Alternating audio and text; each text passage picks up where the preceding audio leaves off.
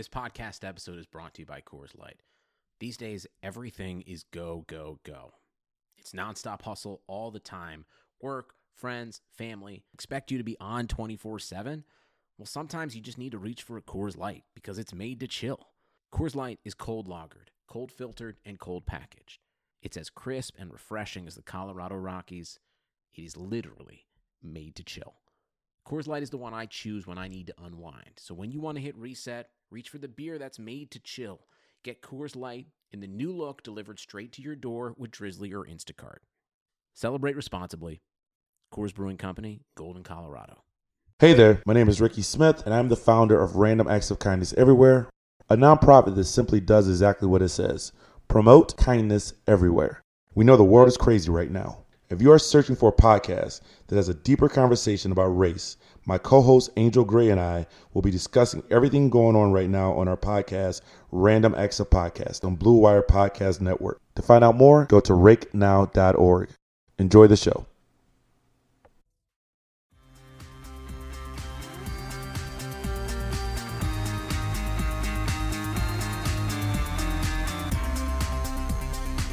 Hey, hi, hello, Hardwood Knocks listeners. I am Dan Favale, coming at you with Adam Frommel. He is an editor for Bleacher Report. He is also the founder and editor-in-chief of NBA Math. Follow him on Twitter at Frommel09, F-R-O-M-A-L 09. Follow NBA Math on Twitter at NBA_math.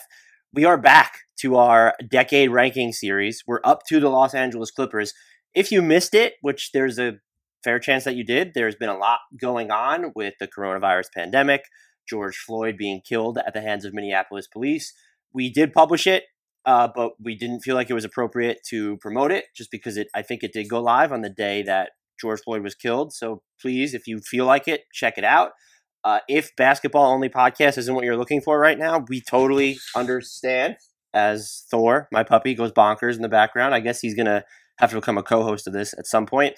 But we are going to try and be a little bit of a distraction for people that are looking for that. And we are going to move on to the Clippers here.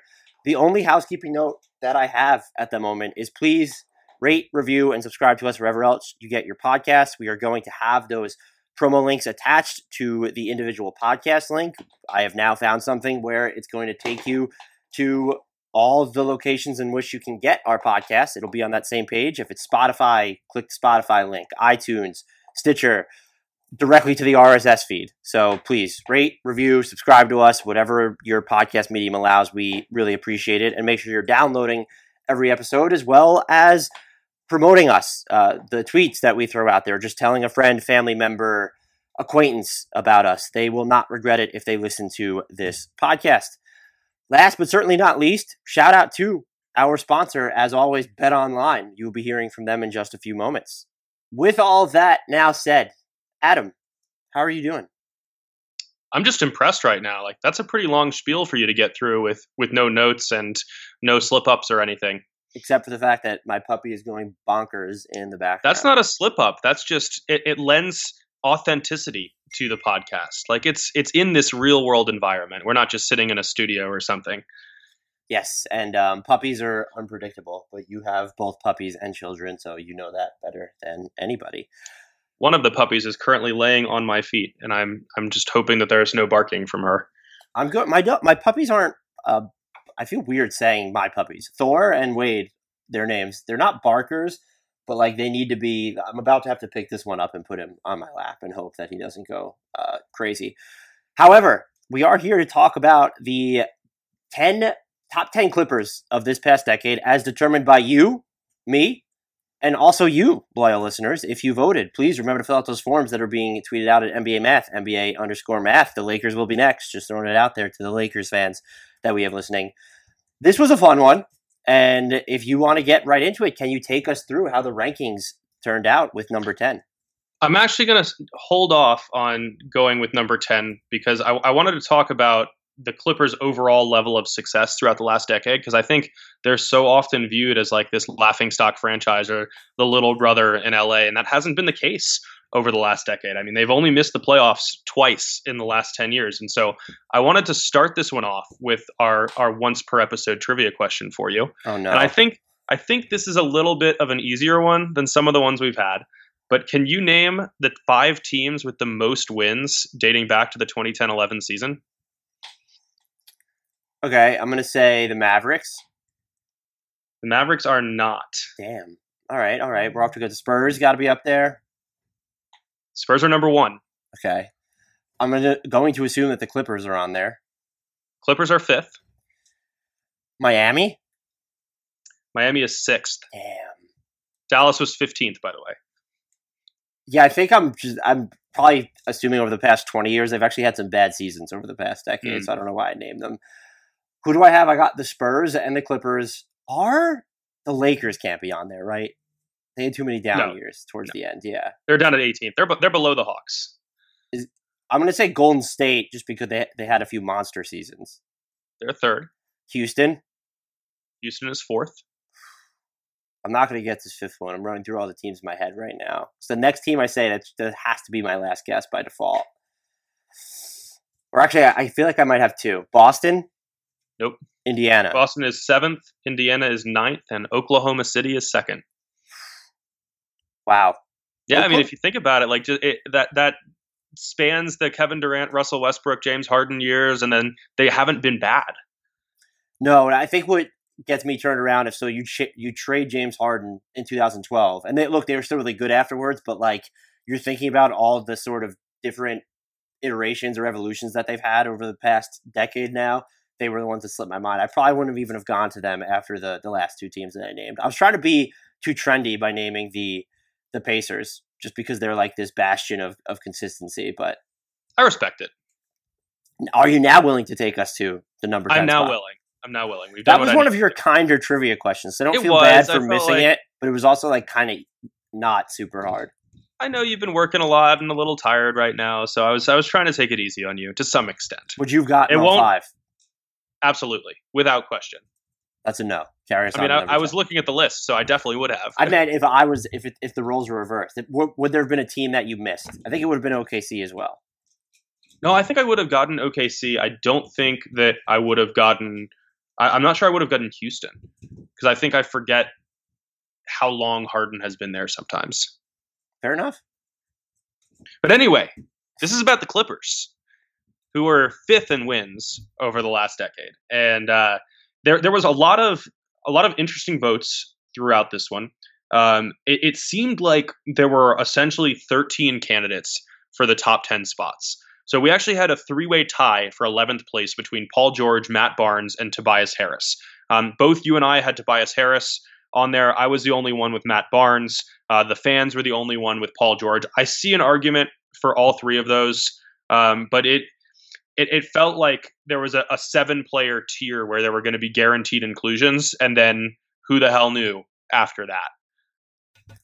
Paul George was tough for me just because he's missed so much of this year, and I know it's not like Kawhi Leonard has played in so many more games than Paul George, but I kind of expected him to be right around there, but he wasn't like Kawhi Leonard is who I struggled like to place, even though he's only played 9 more games than Paul George. So that might be the only qualm is like it's their first season, but also Paul George is really ridiculously good, and I think him going to the Clippers or forcing his way to the Clippers at all, just like Kawhi signing with the Clippers, right? That has to be part of it too, just because it says something about the Clippers themselves.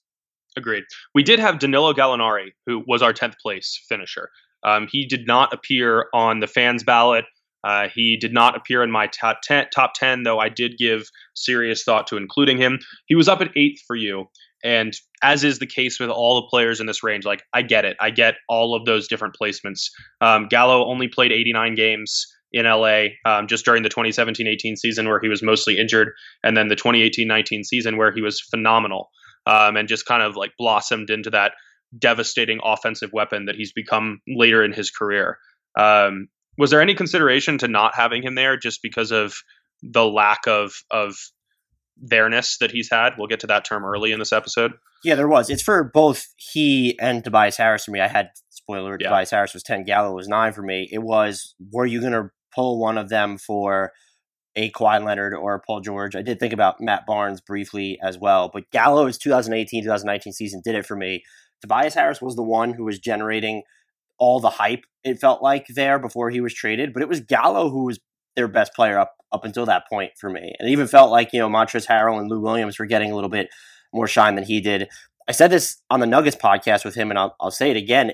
He really just blurs the line between fringe star and then this compliment, because he can be so good at shooting off the catch, and his offense is very plug and play, but he can also really get you buckets from these square one opportunities where he puts his head down, gets into the lane. He can hit these difficult fadeaways. He draws a ton of fouls. And so he's been one of the more, for his entire career, understated offensive hubs. And I won't say that he would have been an all-star had he been healthier throughout his career, but I think he would be more fondly or commonly recognized if he didn't deal with so many injuries, some with the Clippers, but also a lot with the Nuggets, and even a little bit with the Knicks as well.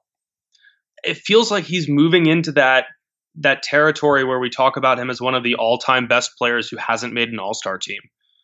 Right.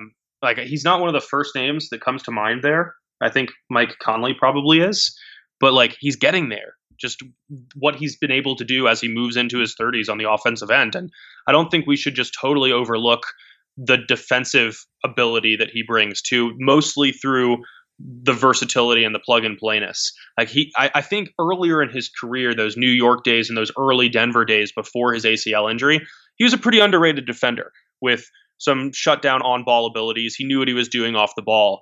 But now it seems like he has the size to body up against some bigger front court players, and he has the lateral quickness to match up on the perimeter. He's not a great defender, but he's not like this glaring liability that you might expect from a guy who's largely an offensive weapon. No, and I think, look, he's not, when you look at his size, because he's a true 6'10", they've adjusted the heights and they still list him at 6'10". He's not this overwhelming rebounder, but for his position now, if you're going to have someone who can get you a 17, 18 defensive rebounding rate, that's fine. And I totally agree with you for earlier in his career. He could guard 2s and 3s, really before, like you said, that ACL injury. And so never just a good defender, but just one of those guys where he's certainly not, could almost be comparable to the way Bojan Bogdanovic was in Indiana, because Indiana just turns wings into defensive gold. This might be the second consecutive podcast in which I've actually mentioned that, but that's neither here nor there. What I'm actually interested to see is whether he has an opportunity to make a third team's top 10 cut, because he's going to have just the one season in Oklahoma City, but he's been so good. And I know Oklahoma City's also been really good, but it's not like they have, like, after their tippy top talent, I feel like there's this wide open field. And so they do have a few, I would say more than a few really big names, because you have Ibaka, Harden's probably going to make it there, Kevin Durant, Russell Westbrook, Paul George. But like, things can be a little bit open. Kendrick Perkins, Steven Adams, but that's actually a real one. Kendrick Perkins taught Oklahoma City how to win. Never forget that. Apparently so. Attention Hardwood Knocks listeners, there is no shortage of action going on at our exclusive partners, betonline.ag. Sports are slowly making their way back, and BetOnline is leading the way with the best odds and lines for all UFC, NASCAR, boxing, and soccer matches. And if you need even more, they have simulated NFL, NBA, and UFC events all day, every day, live on their website. Looking for something else other than sports? BetOnline has hundreds of casino games, poker tournaments, and prop bets to check out. Visit betonline.ag and use promo code BLUEWIRE, all one word, for a free welcome bonus. That's one word, BLUEWIRE. BetOnline, your online wagering experts. But anyway, I wanted to move on from 10th, who was, sort of an underrated defender, to another mediocre average defender, and that's Kawhi Leonard. We actually both did not have him in our top 10, which I think is purely a function of the lack of minutes and lack of games played. Only 51. The fans did have him all the way up at 5th. And as an interesting housekeeping note, I think he's the first player, and this is our 13th one of these. I believe that he's the first player who has appeared in every single spot on the ballot, getting everything from a first place vote to an unranked vote, which is interesting and I think fitting for a guy who has been phenomenal and has continued to grow into a primary facilitator, into just this go-to scorer who can light it up from every level, but has only played those 51 games between injuries and load management. He was one of the toughest players to rank in any of these. He will be someone who makes 3 different top 10s because he's going to be on Toronto's and San Antonio's. So Look, Kawhi Leonard is just amazing. And, aside from, I know that it's become like a Giannis Antetokounmpo versus LeBron James debate for the best player in the league. He's still there. And I'm going to be more conservative when it comes to picking someone over Giannis than I think a lot of other people would. But I think there's probably still a case. LeBron James has been so good this year. I would probably have Kawhi Leonard as the third best player in the league.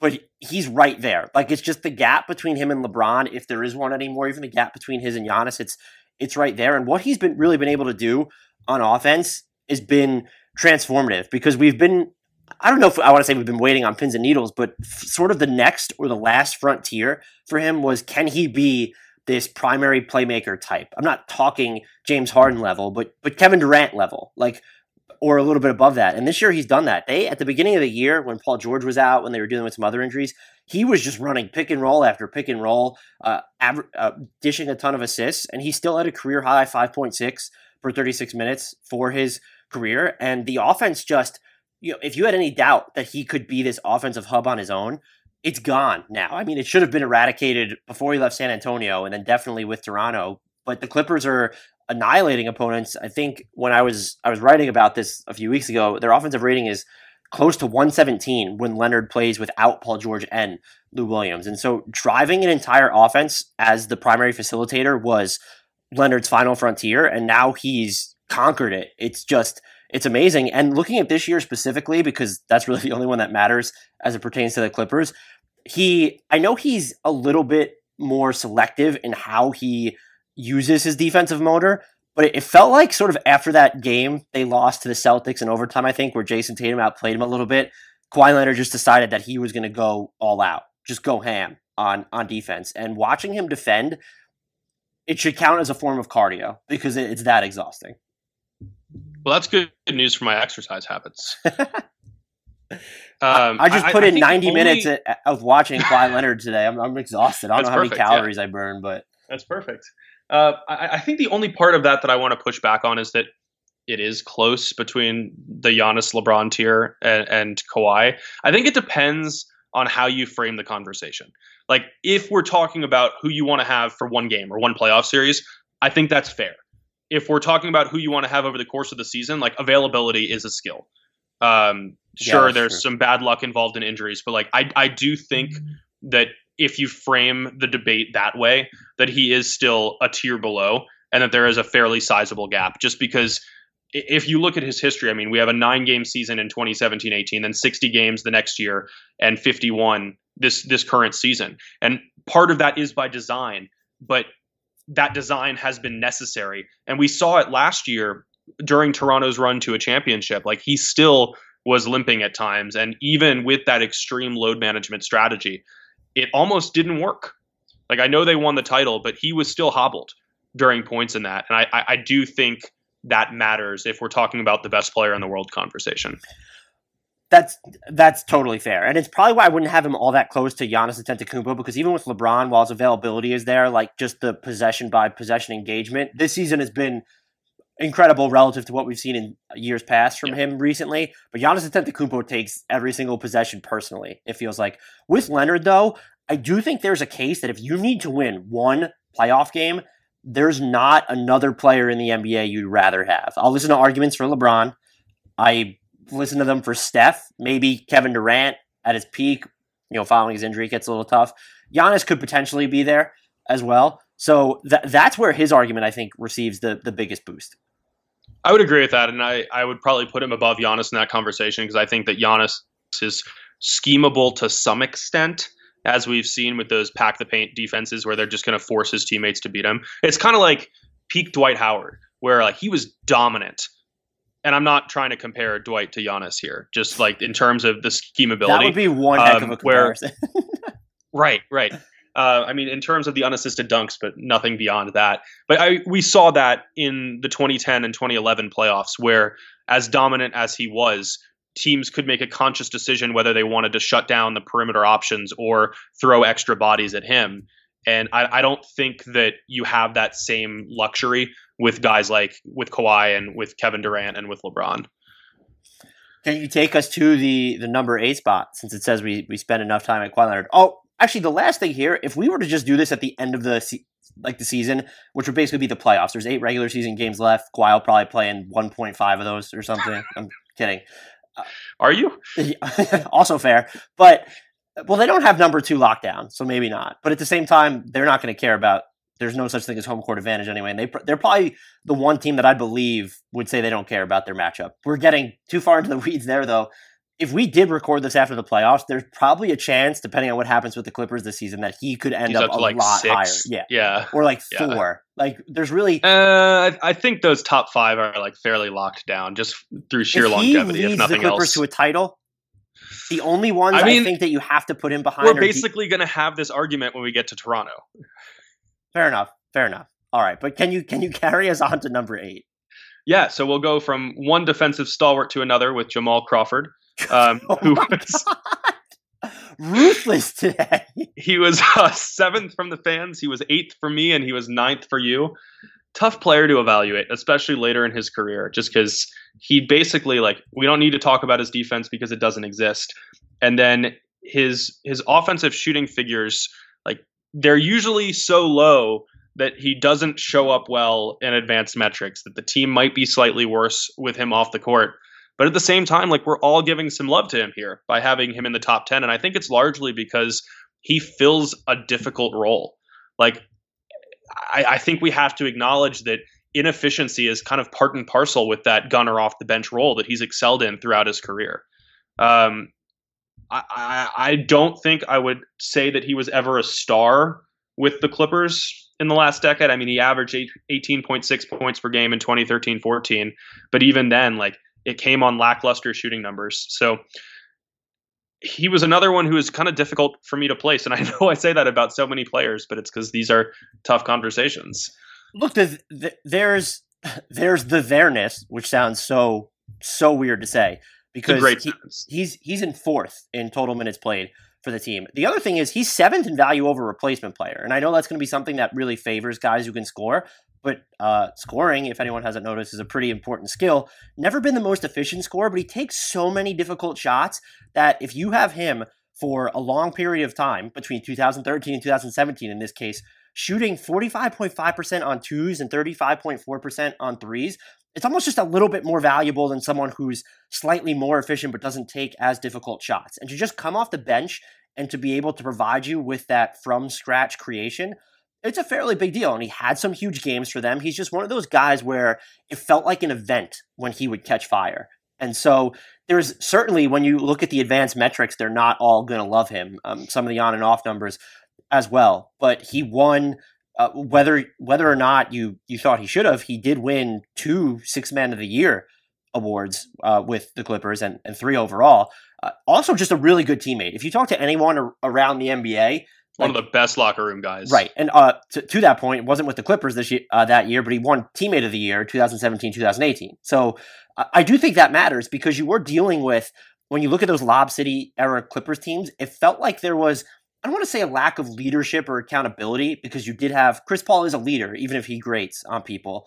But there did seem like a lot of internal division, if not strife. And I would argue that having Jamal Crawford there probably helped alleviate it at least a little bit, if not a ton. And so I really grappled with, could I put him lower? I was thinking about being a little bit bold and saying, if we're being honest, like, Kawhi might have had an impact higher than Jamal Crawford right now. And I ended up leaving Kawhi off. But what about Tobias Harris or Gallinari? He's right where he belongs. And if you want to put him at number 7, maybe, I think there's a strong case there, and I wouldn't argue against it. Yeah, I think Jamal Crawford's current situation is kind of like a good way to summarize the divide here, where he doesn't have a job right now, even though he hasn't retired. And that's indicative of general managers not necessarily trusting what he brings right now at this stage of his career. And yet every player wants him to have a role. Yeah, how many guys have we seen speak up about how Jamal Crawford should be signed at this point? And I think that's partially because, I forget who I saw that said this the first time, and I wish I could give them credit for it. But I think it's partially that he's mastered skills that are difficult to master, and that players spend a lot of time trying to master, to the point that they might supersede more important things that aren't necessarily worked on as much. And it creates this divide between how people who play and people who evaluate and try to build teams are viewing him. Yeah, I think that's a great point. And look, I don't know that you could say he would significantly help a team, but the aesthetics of his game are ageless. Like, you just look at the way Absolutely. He moves, just has a ton of the wiggle. Dribbling skills, Yeah. the 4-point plays. I mean, and if anyone listening does remember, I want to say it might have been Chris Towers from CBS Sports, maybe, who talked about like the mastery of a difficult skill. If anyone does know whose theory that was, let us know so we can give them credit for that. I would say the one thing that might hurt him with regard to maybe his ranking with the Clippers, but why he's not in the NBA right now, is what he does, where we've kind of seen it with how Lou Williams and like the stuff that he pulls when he's trying to draw fouls doesn't translate to the playoffs. Crawford's type of shot selection, it just hasn't really fared well in the playoffs. His efficiency has traditionally fallen off a cliff. Maybe I'm thinking too much into that, but that certainly that's a great point. That certainly holds him back here for me, and maybe that's why he's not in the NBA right now. But look, if you're going to give me someone in there, he's with Phoenix last year, age 38, doesn't become a problem. Like, he's probably a centralizing force within that locker room, and you can count on him. I don't care how much they milked it. I don't care how meaningless the game was, but he can just go out there and score like 80 points if you wanted him to.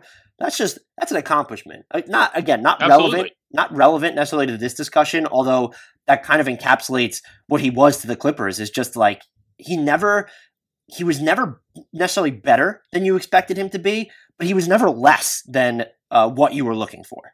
Right. I believe there is no number 7, or there is no number 7 because there is no number 7. 6. Yeah. We do have a tie number 6. It's a very fitting tie because I think these players are so heavily associated with one another. And it's Montrezl Harrell and Patrick Beverley. So Beverley came in at 6th place for both you and I. The fans had him down at number 10. And then the fans had Harrell at 8, and both of us had him at number 7. That surprised me. I really thought that the way Beverley plays, the grittiness, the intensity, the desire to milk every ounce of basketball talent on every single possession, the willingness to frustrate and upset opponents, see Westbrook Russell, would have put him higher in the fan vote. I thought he was for sure one of those players where if you have been rooting for him, you would definitely have him higher than the non-Clippers fans who are currently talking. So where would you have put him? Oh, I mean, I think we had him in the right spot at 6th. Okay. I'm surprised that we had him higher than the fans did. And also that he was below Harrell in the fan vote. I mean, like, I guess Harrell is another like hustle guy who is always playing hard and is going to endear himself to fan bases, but that's Beverley's thing.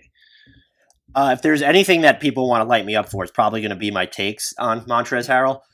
But yeah, with Beverley, I kind of considered putting him higher. It's just the sample size wasn't large enough to be like, hey, let's put him above Lou Williams, or let's put him above JJ Redick would have been the name that I gravitated toward the most. And Lou Williams is just such a huge part of what the Clippers have done offensively since he's arrived there. But with Beverley, like, the fact that he's made a living playing a ball dominant position by being anything but is absolutely incredible to me. You can still trust him to run some pick and roll, but you'll probably wish that maybe he turned the ball over a little bit less. Could he do a little bit more off the dribble? But he pulls out like some floaters every now and again. But the fact that he's willing to just remain off the ball, hit a bunch of catch and shoot threes, and then just really exhaust himself on defense. And part of his reputation might be more myth than fact. I would say that guys like Marcus Smart would be a good example here, are just definitively better on defense than Patrick Beverley is, particularly now. But he is someone that you can say, hey, go guard Kevin Durant. And it's not necessarily going to work, but it's going to look like maybe it's working a little bit just because he defends so exhaustively. And so to have this guy who's essentially 3-and-D at the point guard position, who on any given night can make it so that your point guard defense isn't pointless, which is how many view point guard defense. It's look at how many talented players are at that position. You're going to get, 20 points and 6 assists. Like, you're giving that up right off the bat to a lot of these guys. And that's just absolutely huge. And so, yeah, I definitely agree with you that it is a little bit surprising, if not really surprising, that we were higher on him than the fans actually were. But that just might say more about how much Clippers fans valued, one, immediacy, also Kawhi Leonard a little bit, obviously. So, but Patrick Beverley's just, there are a handful of non-stars that I think every team, all 30 teams, would love to have on their roster, and he, for me, is one of them. Yeah, and as for Montrez, he was a difficult one to evaluate, if only because of his role and because of how the Clippers have maximized him within that role. He doesn't play against starters; he plays against second units, and he destroys them. And it's difficult to know how that would translate to playing against the best front court defenders and trying to defend the best front court scorers. But I think there's a case to be made that he's been as good within his role as anybody over the last 2 years. I mean, if you minimum 50 games played, he's 27th in points per 36 minutes over the last 2 seasons combined. That puts him just ahead of Danilo Gallinari. It puts him ahead of Nikola Jokic and Chris Middleton and Klay Thompson and Brandon Ingram and DeMar DeRozan and CJ McCollum. Like, he's been really effective, and he's done all that while shooting almost 60% from the field. Granted, because all of his shots are right around the basket, but it's also a skill to be able to generate those looks and capitalize on them so efficiently. Right. Go ahead. Sorry. No, feel free to cut me off there. I was just going to say, I don't know where I was going. So I think you hit it right on the head, is so that he's been as good as anyone within his role. And even scoring wise, he does more on offense than you actually think. Like, this isn't just someone who's feasting off of pick and rolls. Like, the Clippers have posted him up. He can actually attack. He has a little bit of a floor game, and he doesn't have really range away from the rim. But to be able to get to the rim with the ball in your hands, that's another skill that's valued. And then this season specifically, Giannis and Jokic are the only other players averaging more than 18 points per game while shooting better than 59% on twos. Now, Harrell's scoring opportunities are more elementary than theirs, but that's still pretty darn impressive. And I think, as you already mentioned, there's an endless hustle to his game where he's not going to out-talent a lot of people, but he's going to outwork pretty much anyone. And it's contagious. It's like he seems like one of those players where his hustle bleeds into everyone else. Like, it feels like there's a notable, visible uptick in hustle with everyone who's on the floor around him.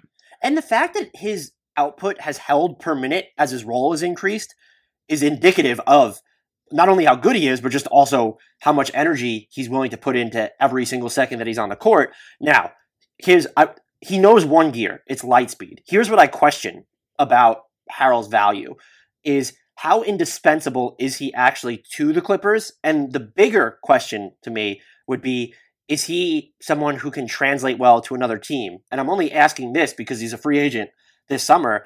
And I was going to say, we're going to get some answers to this pretty soon. Right. And I don't know, maybe he doesn't leave the Clippers, but it'll still be indicative in the offers that are rumored to be received from other teams. And I don't know. Like, he does still need probably an elite to semi-elite playmaker around him to really capitalize on his offense. And there just aren't going to be as many teams that can say, hey, we're going to throw this 6'7" guy at center, and that they're going to be able to make it work, because he's not this. He can be okay around the rim, but he's not your primary backline defender guy. He's not going to rampage on the glass.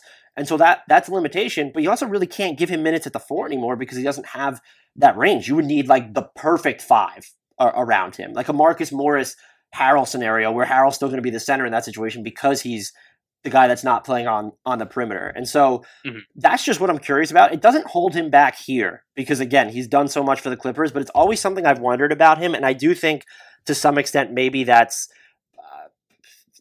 tainted my view of him. I feel like tainted is too cruel of a word, but it's just made me, as he exudes this endless hustle, I am endlessly curious about what his actual value is relative to the rest of the league outside this Clippers bubble. I'm not sure.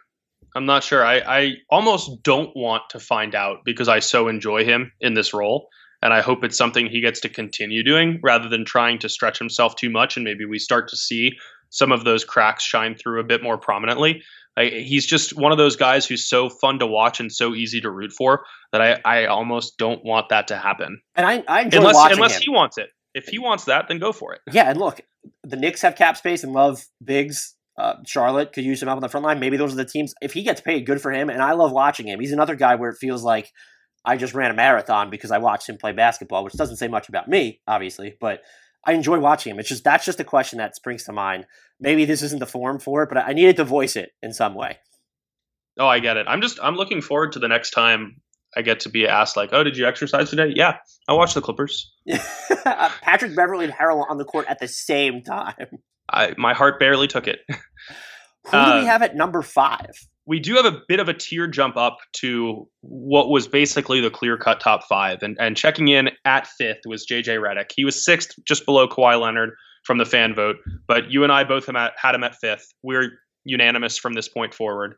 I think it's the exact right place for him. Never a star, always an immensely valuable role player. Just one of the best off-ball shooting threats we've ever seen. And I don't think it's a fluke that this might be the first year of his career he hasn't made the playoffs. Yes, he's always been on good teams. Yes, he's been surrounded by stars, but he also really aids the winning cause just with all of the little things that he does. I mean, I don't think that his ability to facilitate in a pinch gets the credit that it deserves. No. I don't think that his ability to take a couple dribbles and shoot a jumper gets the credit that it deserves. He's been more than that catch and shoot guy, and he's been more than that for a while. And that really started to become clear in Los Angeles. Maybe it's because he left before. Maybe it's because he left when Chris Paul did, and Blake Griffin and DJ were still with the Clippers, or maybe it's because now he's on his second team since then. But it feels like forever ago that he was actually on the Clippers.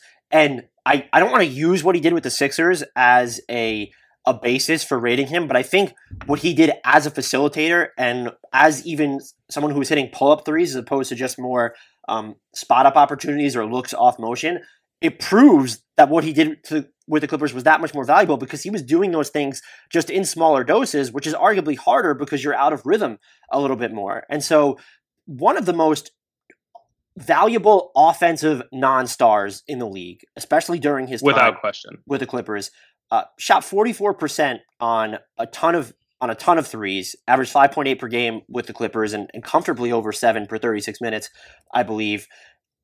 And the fact that he could still do that, didn't play as much this year, but he wasn't exactly young during his time with the Clippers either, and so that you could always count on him for these astronomical offensive numbers. I do wonder. Now, maybe this is an unfair question. If you had given J.J. Redick some more of the responsibility that was bestowed upon Jamal Crawford offensively, are the Clippers better off at all during this time?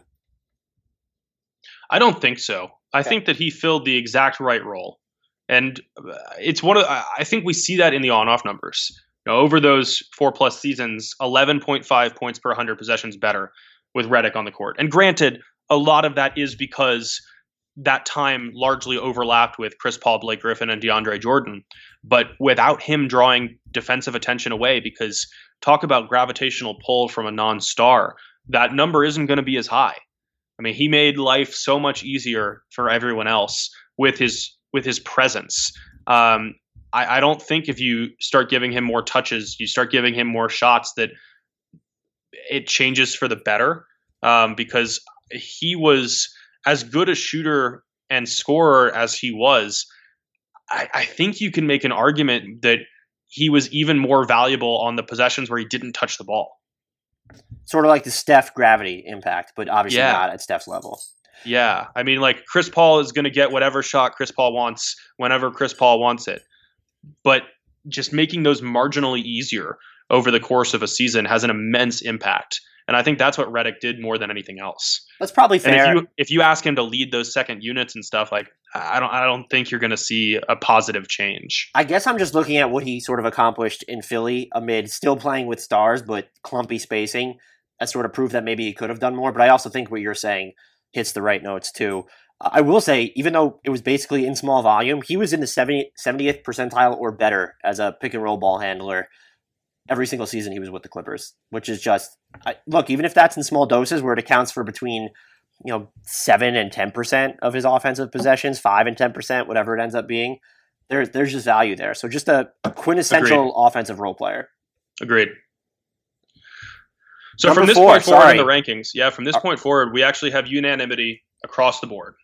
So the fans, you and I all agreed. So I'll just say that at 4th place, we had Lou Williams. Don't you feel good when we agree with the fans and it's not like a number 1 spot where it's a consensus number 1? I do. It feels nice. I still think that Lou Williams should have gotten some All-Star love last year. I'm continuously impressed by the importance of the role that he fills for the Clippers and his ability to take so many big possessions and get off so many tough shots and generate good looks for his teammates, whether he's kicking the ball back out off a drive, whether he's running a pick and roll. And it seems like he never makes a mistake. Like, it doesn't feel like he's capable of taking a bad shot because he's such a good, tough shot maker. It doesn't ever feel like he turns the ball over. He never loses his handle. He doesn't make ill-advised passes. It's like he's just this perfect bench weapon. I feel like 20 years from now, we're going to be looking back at Lou Williams as one of the all-time great off-the-bench scorers, like a Vinnie Johnson microwave guy. Wow. He definitely should have gotten All-Star love last season. Like, it's just... Is that too hot? Do we need the hot take sound there, or is that more tepid? I'm not quite sure. It's just tough because when you look at who he's up against in the Western Conference, like, that's just who is he knocking off that year? And so that's where the argument was. But to get more love, just more consideration, where it felt like he probably deserved equal consideration compared to what Tobias Harris or Danilo Gallinari was getting. And if you just look, I know he's doing this off the bench since he arrived with the Clippers, but listen to the names of all the players who, over the past 3 seasons, including this one, are averaging at least 20 points, 6 assists, and shooting 36% from 3. James Harden, Damian Lillard, Kemba Walker, Kyrie Irving, Kevin Durant, Bradley Beal, Steph, and Lou Will. That is... It's absurd. Yeah, that's the word I was going to gravitate towards. Like, I was trying to weed out some profanity that was going to slip out of my mouth. We've had some complaints about my profanity as of late, so I don't mean any harm by it. I'll try to make it... My profanity will be more selective. I'll be more deliberate about it as opposed to just letting it roll off and not realizing it. That's mind melting to me. I know he's doing it off the bench. I also really don't care. When you look at how much they leaned on him in crunch time situations last year, he is as close to stardom as you can get without actually being a star, probably. But I said that's like not as hot after I say probably. He's absolutely in that tier where it's no, he's not a star, but he can actually shoulder the burden of one for pretty long stretches. It's not, you're not going to build a team around him, but like, I don't know if we underrate him or is he not viewed as a consensus, I would say top 50 player, and I might even be guilty of this, or top 40 player because he's not good defensively. Let's just get that out of the way. He's terrible defensively. Wait, and then Lou Williams plays defense? Exactly. So they should just have him cherry pick in certain occasions, but then Absolutely. that takes the ball out of his hands though in the backcourt a little bit sometimes. So maybe you don't want to do that. Anyway, though, and maybe it's because he hasn't had all of the most convincing playoff campaigns. At the same time, like, those numbers just don't lie. And now we're at a point where, yeah, even this season, his production has dropped off a little bit, but he's still giving you 18.7 points, 5.7 assists, and shooting 36.3% from deep, where it's like, yeah, he could probably shoot a higher percentage on his twos, but the quality of the twos he's taking isn't very high. So maybe you should be happy he hits more than 44% of them. Like, this guy's just been clockwork. It's not even really just the past 3 seasons. He was big when he was, maybe not so much, but even just with the Lakers. I'll even say that. Like, we don't remember the Lakers and Houston days as fondly, or even Toronto, but just look at his numbers. Like, just clockwork, he gets buckets. And these past 3 seasons with the Los Angeles Clippers have been, I would argue, without a doubt, the best of his career. And they've come age 31, age 32, age 33, which is wild. So while you're on your soapbox, I was looking up something because I was curious. And these are like soapbox. I didn't think that was something that would ever be a thing. These are shamelessly generated parameters because we're only looking at 1981 through the present because that's as far back as we have games started data on Basketball Reference for every single player. I'm only looking at players who have not started more than 120 games in their careers. Lou Williams is at 118. So, like, again, shamelessly generated. I will not deny that. But do you think you can name any of the other top 10 career scorers during that time frame with fewer than 120 games started? Probably. I don't think I would have gotten JJ Barea. Okay. And maybe no one else. But that means that there's got to be like this huge drop off between the actual scoring numbers. Yeah. So Tracy Murray, 5,900. Michael Cooper, 6,200. Gerald Green, 6,400. Nate Robinson, 6,800. Ron Anderson, 7,000. Chris Gatling, 7,200. JJ Barea, 7,400. Leandro Barbosa, 9,000. Del Curry, 12,670. Lou Williams, 14,424. Del Curry is actually closer than I thought that someone would have been. Agreed. Yeah. Agreed. But still, like, I don't know. I feel validated in my uninformed claim that he's going to go down as one of the best bench scorers ever. And you found arbitrary cutoffs to prove it. I'm proud of you. Absolutely. Thank you. Shameless. That's the Hardwood Knocks way right there. Can you take us to number 3?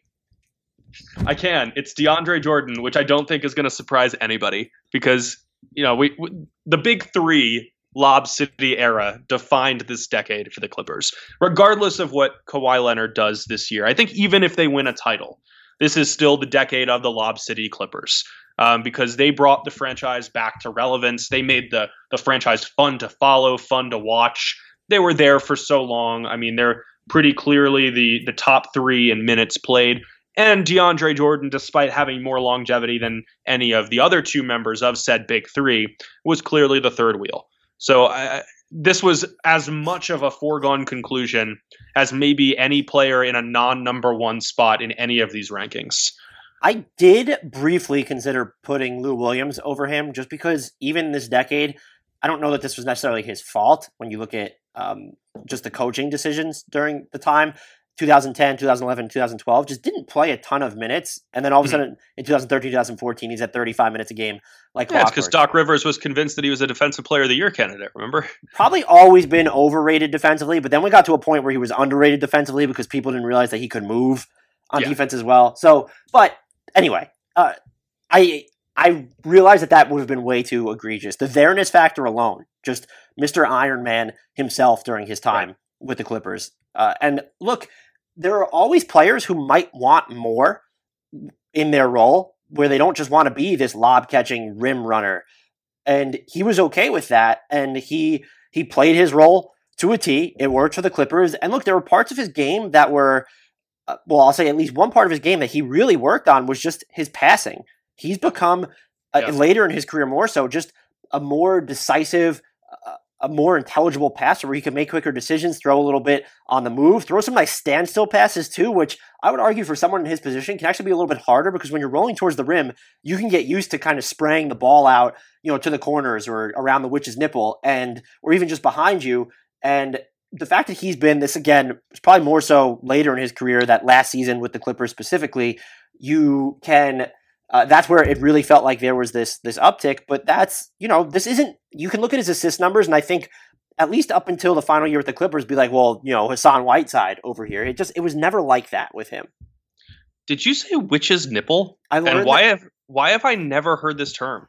I learned it at a basketball camp years and years ago. And it's just stuck with me. Like that's what they called it. I stopped listening after everything else. About everything else after you said that. I apologize and hope it's not actually politically incorrect at this point, but that's what it was called when I was at this. It was what is it? It's it's not an above the break, it's not the corner, it's like that area in between. Okay. Beyond the arc. Like they call that the witch's nipple. Huh. Well, I say they. I learned something today. That basketball camp is what it's called. I never Googled it to see if it was a thing. Again, I'm scared to Google it. It was at a basketball camp I attended like for 3 or 4 years in a row when I was like 12. And that they always called it that. It always stuck with me. I was, by the way, the foul shooting champion one year of that basketball camp. I just like to. I'm impressed. Probably some like lefty hooks because that's the best part of your game. No, that didn't develop until I realized that I couldn't shoot. That's fair. Which is weird that I won the free throw shooting competition. I want to know, like, man, I've worked in the basketball industry for over a decade and I've never heard this term before. Is that on me or have most people not heard it? I never even Googled it to see like if it was a thing. And I just Googled it now and it's basketball isn't the first thing to come up when you type it in. And there's a lot of other, I'll say more erotic things that come up when you type it, so don't Google it. So basically, like, you were scolded for cursing too much, so now we're just going to talk about pornography on the podcast. This one was actually unintentional. It just rolled off It just rolled off my tongue there. Maybe I shouldn't be using tongue in this discussion either. Can we move on to? DeAndre Jordan. Can we move on to number 2? Let's get away from DeAndre Jordan. We can. It's Blake Griffin. Shocker. A lot of dunks. A lot of fun plays. Like I feel like Blake Griffin's value to the Clippers and what he did in the Lob City era is like so readily apparent that we don't even need to spend that much time on it. No, I think maybe just to mention that he was so much more than a dunker. I've lost all trains of thought now. He's someone. I'll try and bring us back. He's someone who can was able to face up and score. That was basically throughout his entire tenure with the Clippers, even when Chris Paul arrived. But then, you see after Chris Paul left, and he's just bringing the ball up the court more, and we've seen it when he's been healthy with Detroit anyway. And that's he never would have surpassed CP3, but I'm looking at his overall legacy. If just injuries aren't a factor, and I know that maybe this is too big of a disclaimer, given how good he is, though, I feel like it's not. Think of where he could be just remembered all time. I'm not saying he's going to be a top 25 player of all time if he never gets injured, but he's really ridiculously good. And is he a Hall of Famer? I don't know. I would lean towards a yes, but I also just don't know if I have the recency bias there. I'm actually going to try and look and see what. Not the perfect example. 54.8% on Basketball Reference's probability calculator. That's what I was gonna. I feel like it's too high. I think it depends on how he recovers from this latest knee injury. If he fizzles for the next couple of years and doesn't do anything notable, I don't think he gets in. If he returns to that level, I think he'll be one of those litmus test cases where he's right on the cusp. His career similarity scores, though, if you look at them, there are some interesting players in there. But those are based purely on win shares, right? Yeah, but still, just throwing it out there. Yeah. I think 54.8% is probably fair, but you're right. A lot might depend on how he recovers from injury, and then that's going to even just make the what if even more because if injuries aren't a huge factor of his career, because basically every player gets injured unless they're DeAndre Jordan, apparently. He's then he probably is close to a consensus Hall of Famer, right? If we're not talking about injuries messing up parts of his career. And also, if we don't have to talk about complete playoff collapse during that Lob City era, I mean, it's shocking that group of players never made it to the Western Conference Finals. And I think it was more into Chris Paul, who checks in at number 1 for us because the lack of playoff success is such a big part of his legacy.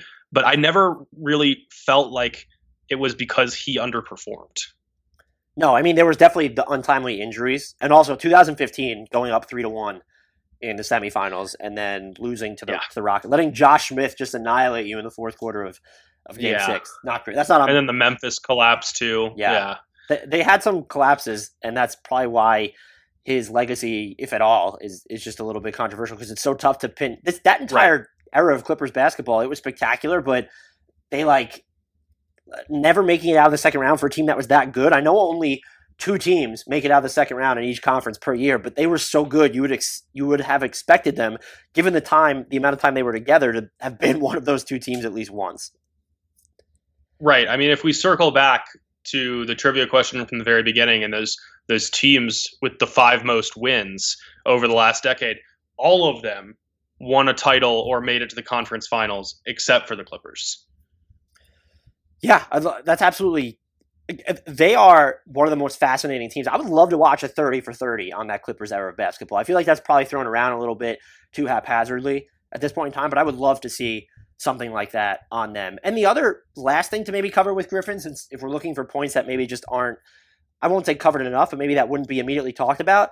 So he resigns, and the whole way that he resigned and the Clippers setting up the Clipper for life, there's, an issue of morality there. Granted, this is a business. What they received for him in trade really helped position them for where they are now. I mean, you got Tobias Harris, who you were then able to turn into assets, some of which are still with the Clippers, like Landry Shamet now. But you also got a first-round pick that you were able to help turn into Shai Gilgeous-Alexander at the draft, and then Shai Gilgeous-Alexander was a big part of the reason you were able to get Paul George. That's his contract is now viewed as onerous, as it should be with the Detroit Pistons, but he's a big part of what the Clippers are right now. Not just because he put them in the map by being an it guy, but because of what they got back for him in trade. And then the last thing I'll say is I really just appreciate his deadpan humor. If you've watched any of his stand-up sets, and even when he's been doing interviews, I could just appreciate that. And it makes me wonder if that's why maybe Chris Paul and him didn't necessarily get along, because Chris Paul seems like a very super serious guy behind the scenes, at least, before his age 34, 30, 33 seasons. Still, I appreciate the type of humor that Blake Griffin conveys, like that deadpan. I feel like that's really hard to perfect, and he's done it well. That he has. Number one, very divisive pick here. Chris Paul, obviously. There's no doubt. I don't think that you could really make a realistic argument for not having him number one, even though one fan ballot didn't have him appear at all, which was interesting. But yeah, I mean, is there any doubt? No, there's none. I kind of wish he would have spent one more season with the Hornets this decade, because there would have been then a real chance of him landing up on 4 teams as top 10. Yeah. And maybe I'm sure fans will even still put him in for what he did in 2010, 2011. But Chris Paul is one of the best players of all time. He might be, I'd probably still go Magic Johnson, but he's got to be, and maybe even Steph Curry at this point, but he's one of the 3 best point guards of all time to me. Do you disagree? We might have actually already had this conversation. I don't disagree with that. That's exactly where I have him. So lukewarm take. Do you have any honorable mentions that you'd like to take us through? Yeah, let's do it. I don't think we need to spend much more time on Paul, since we're probably already on the longer end here, right? We're closing in on an hour, and so I would hope that these singular team ones can at least stay under 60 minutes. We're testing it, though. So people who got votes outside the top 10 from the fans, we had Matt Barnes at 11, Danilo Gallinari at 12, Tobias Harris at 13. Again, like we felt like there was a clear-cut top 13. Below that was Austin Rivers at 14, Eric Bledsoe at 15, Eric Gordon at 16, Paul Pierce at 17. And then there was another drop-off to Chris Kaman at 18, Baron Davis at 19, Mo Williams at 20, Craig Smith at 21, tied with Shai Gilgeous-Alexander. Then we had a tie at 23rd between Jamario Moon, Jerome Robinson. 25th was Darren Collison, and a tie for 26th between Caron Butler, JaMychal Green, and the one and only Boban Marjanovic. I knew Boban was going to make the list in some form. He had to get some love. I'm surprised he actually just wasn't in the top 15, to be honest with you. Yeah, I mean, it almost felt cruel to separate him from Tobias Harris that much. Right. Look, I can't believe they're not together anymore. My heart still hasn't fully recovered from... I know. I don't want to think about that. Yeah, we need to end this podcast now before we both cry. As always, please remember to follow Adam on Twitter at Frommel09. If you'd like to participate in these exercises, the Los Angeles Lakers are on deck, and we will be sending out the form, or Adam will, post haste. At NBA_math. You can find it there. Please rate, review, subscribe to us on iTunes or wherever else you get your podcasts. Until next time, we leave you with the shout out to the one, the only Clippers living legend, Bryce Johnson. Sugar Ray Leonard, Roberto Duran, Marvelous Marvin Hagler, and Thomas Hearns. Legends, whose 4-way rivalry defined one of the greatest eras in boxing history. Relive their decade of dominance in the new Showtime sports documentary, The Kings, a 4-part series premiering Sunday, June 6th, only on Showtime.